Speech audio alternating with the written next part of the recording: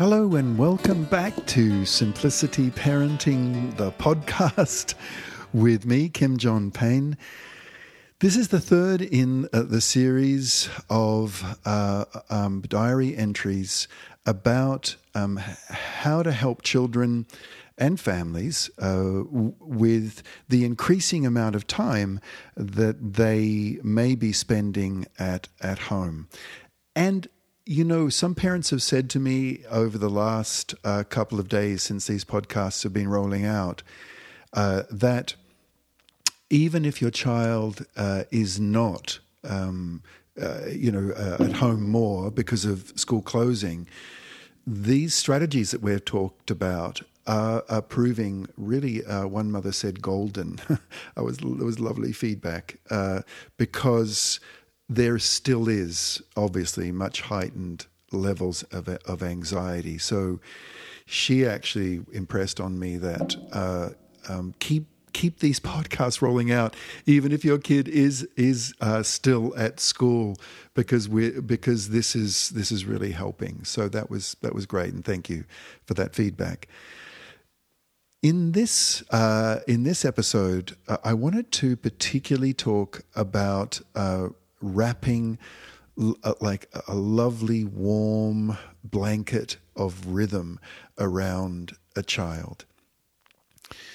Again, if you've been practicing simplicity parenting, you'll know already the value of rhythm, even if you've been doing this in a modest way.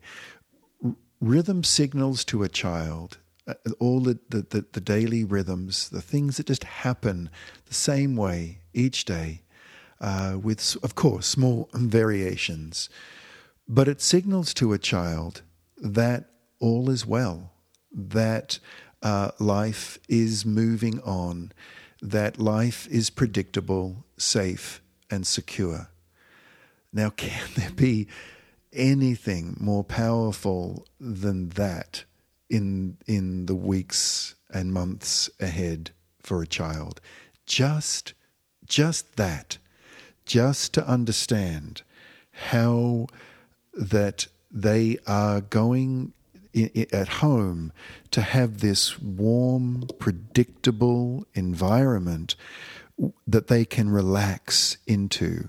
Now, this is particularly true if your child's still at school or hearing news from the neighborhood kids that with our rhythms at home, then they are going to come into this safe harbor of home life and be able to decompress from all the stuff that's going on around them, all the events that are being cancelled, and so on and so on. They're going to feel, you know what, there is one point of predictability in my life, and that's my home. And they may, of course, not be able to say that out loud, but that's the experience inwardly when we provide rhythm. A couple of things that may be needed for rhythm. One dad wrote in saying the normal rhythms, the normal daily rhythms that they had on the weekend were really helpful, but they had to kind of blend them with weekday rhythms. And basically what he was saying was that when their son's school closed, they got very little warning about it. But what they did, this was in a two-parent home, a mum and a dad, is that they sat down that evening and really mapped out what the week was going to look like.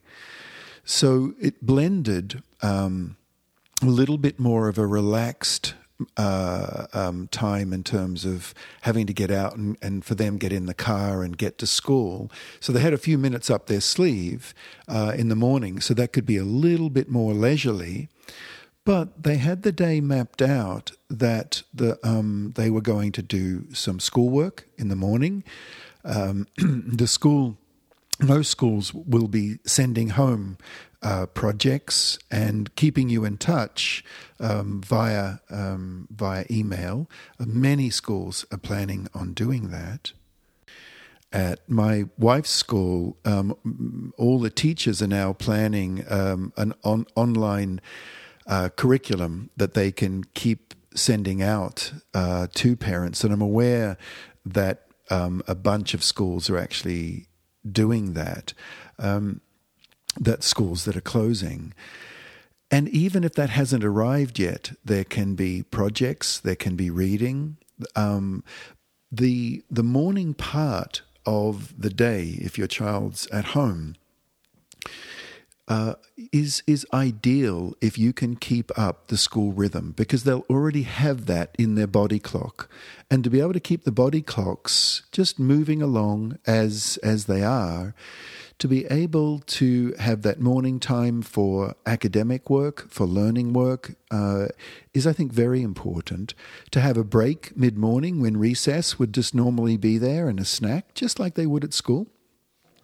And then, back into the saddle they go, and in the mid-morning time they might do some painting or some artwork or some modelling or whatever it is that would feel normal and natural and doable to you. Then lunchtime, as normal, just pretty much at the same time they would at school.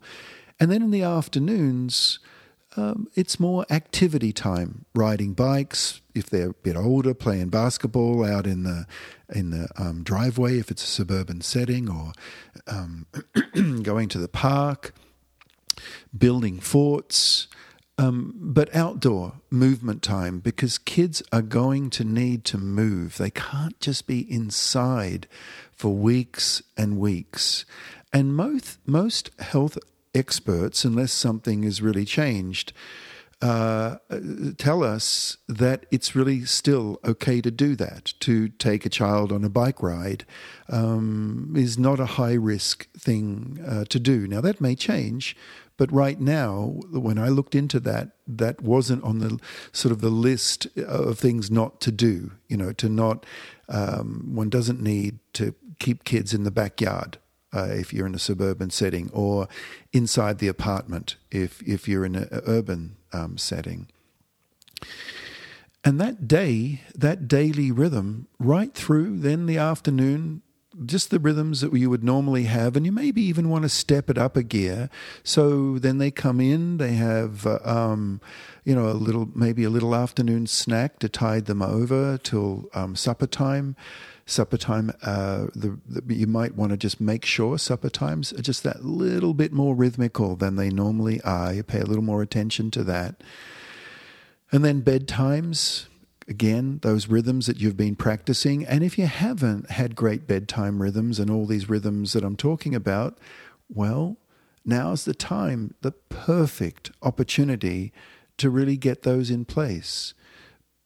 Because after all this is over, and you've established those rhythms, many of them will be able to go on when the children go back to school. You'll have them either newly in place or more strongly in place. So those rhythms will significantly help a child feel that all is well, that all is orderly, that it'll signal to the nervous system of a child that it doesn't have to stay activated, that they don't have to be hypervigilant, that the world is going on in a normal and orderly way. And it's not really the world, to be honest, it's their world. A child will be inwardly experiencing, my world is going on as it always has. I'm not at school now, and that's a really, really big change. But deep down, the child is experiencing those kinds of predictable rhythms, and in that way has a much greater chance of staying centered and calm. Also, of course, in providing those rhythms for our children, we will be able to lean into that ourselves as adults. And that's only going to be good for us and our ability to be regulated so our children can co-regulate with us. So the rhythms are of benefit to everyone. Okay, hope that's helpful. Bye-bye for now.